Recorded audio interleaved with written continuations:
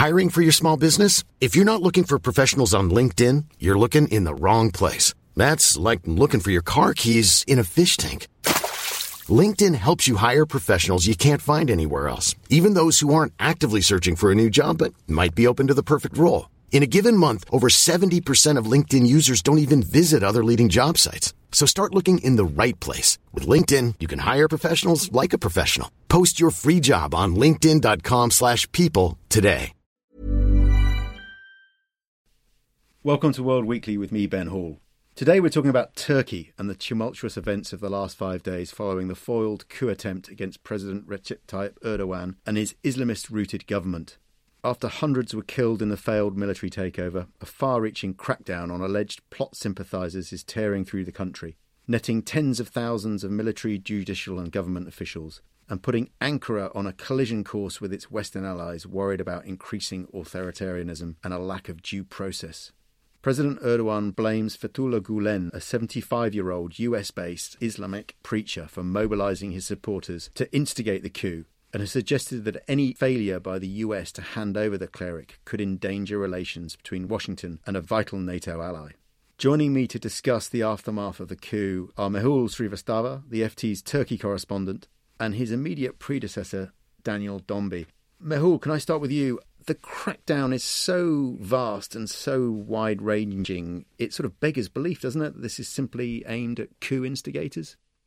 I've been trying to put this question to Turkish officials all day, that it cannot possibly be that every dean of every university in Turkey was somehow pro-coup and anti-government, or that this many thousands of people who've been involved in the civil service for so long are somehow required to be banned from travel outside the country. At this point, 5% of the Turkish population, which is a huge number, are being told they can't leave the country without permission. And the answer that I get from them is that this is all out of an overabundance of caution, and it's temporary, and things will eventually get better for the vast majority of people who are innocent out of the ones who are here. But given Turkey's reputation, the judicial process over here being quite weighted in the favor of what the government generally wants, it's quite difficult to imagine that these 60,000 people, 55,000 people, even if any of them were innocent, will actually ever have their lives, their careers back. Dan, we know a little bit about Mr. Gulen, but who are the Gulenists, and why is Mr. Erdogan so worried about their activities? If you have a couple of weeks, I can explain that in depth. Since you don't, I'll offer a superficial analysis. Mr. Erdogan's party is, in some senses, similar to the Muslim Brotherhood or other Islamist movements or Islamist-rooted movements in the Middle East and beyond. Mr. Gulen's movement is a different kind of movement. It's never been pan-Islamic in the same kind of way. It's never actually rejected the state in the way that those more overtly Muslim Brotherhood movements did. Instead, it's a movement that follows a very Turkish style of preaching, which sought to recruit followers who would work and distinguish themselves in the science, in exams, in mathematics, in education, and lead a discreet life in which they wouldn't really proclaim their membership of this grouping or this organisation, but instead would work under the surface, which was an understandable reaction in many ways because there was much persecution of religious-minded people in Turkey's history. As a result, when Erdogan came to power and his party came to power in 2002, with a core of support of pious people, very often from the Anatolian heartlands as well as from the poor areas of Istanbul, they needed these people from this different tradition. They needed the people who could be the bureaucrats and the police officers and the judges. They had a common enemy, which was Turkey's old secularist elite. And remember, Erdogan only came to power with little more than a third of the vote at that time. See, he needed all the allies they got. And they forged common cause. And Gulenists, police officers and judges in particular, championed cases against the secular elite, who, to be honest, had a long history of plotting against Islamists. For years that relationship prospered. Then it broke. It may have broken because the Gulenists wanted too much power. It may have broken because Erdogan felt the Turkish state was weakened by the Gulenists' big show trials. For whatever reason, it turned very, very poisonous at the end of 2013 when Gulenists, prosecutors and judges let rip with a corruption case that went deep into Erdogan's deepest circle. Since then, hostilities have escalated. And if we believe that this coup was, as the government says, a Gulenist-led coup, led by Gulenist elements in the army, it escalated to the astonishing degree where we saw the Turkish military attack the Turkish parliament and try and kidnap the Turkish president. Mehul, do you see the Gulenists as a real threat to Turkish stability? I have yet to be presented with any evidence to believe that the Turkish government is not being truthful in their belief that the Gulenists are behind this. People who were followers of Mr. Gulen had infiltrated significant parts of the government, and it's clear that there was huge animosity between them and the government since middle of 2013, before that, during the Gezi Park protests. But I would say that even the government is astonished at the possibility that these people would have been able to carry off a coup against them, and one that was so violent and almost, depending on different variations of the story, very close to being successful, if not for Mr. Erdogan's huge hold upon the Turkish people.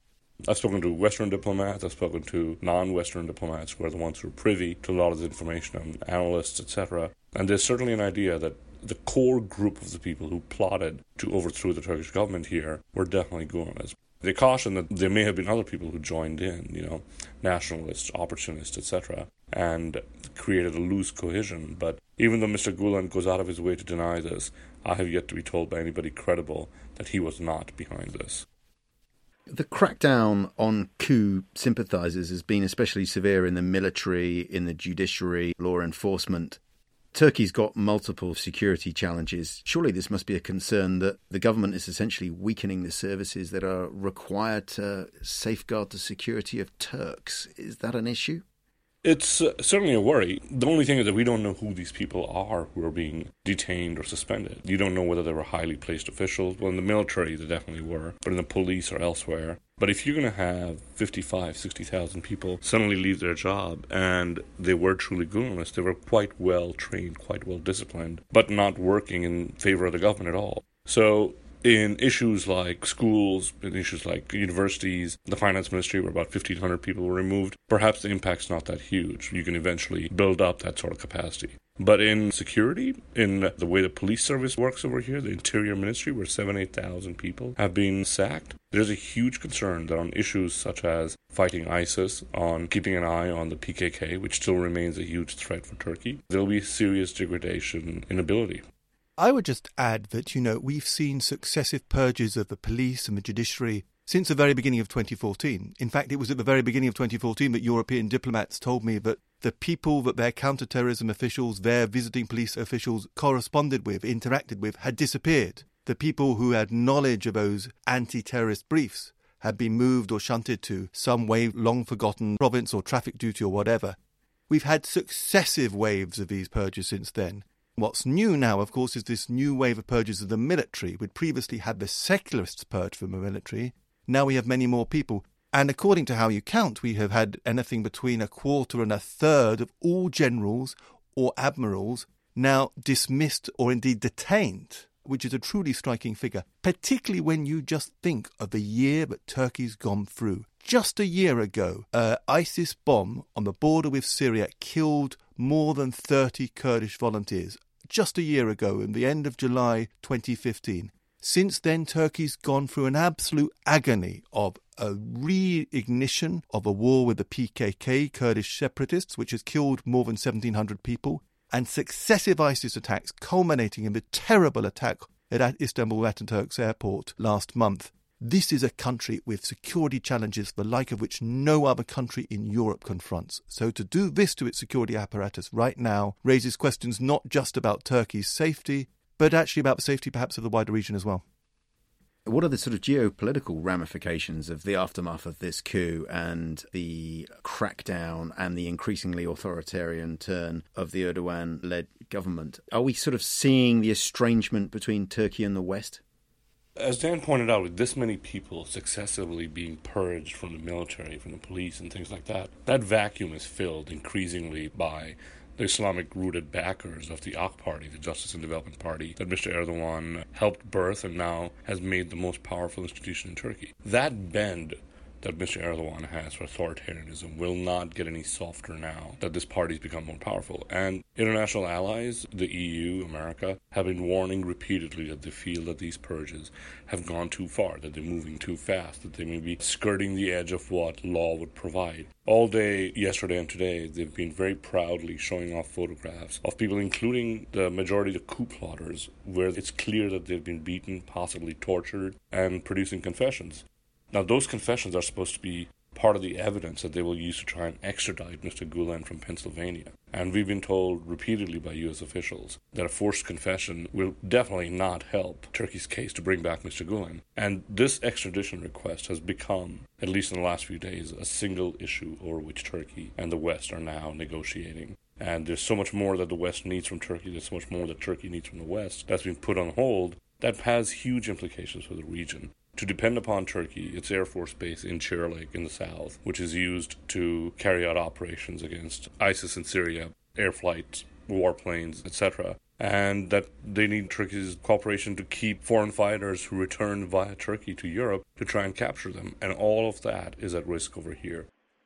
I would add just 2 points. First of all, a more immediate one is that the extradition request is incredibly tricky. Binali Yildirim, Mr. Erdogan's Prime Minister, has talked about countries that are not acting in friendly fashion almost being in a state of war with Turkey. And yet, for Mr. Gulen to be handed over, two things have to be satisfied. First of all, there has to be some kind of clear smoking gun linking him to the coup. Secondly, Turkey has to establish that it has due process. It's very hard to establish that in a world where two members of the Constitutional Court have been detained. So these are really huge issues which really could impact on Turkey's relationship with the US. That leads to a broader question, which is, where is this country headed? There are strange parallels here between the 2002 attempted coup in Venezuela that really consolidated President Hugo Chávez's control and set him off even more in opposition to the West.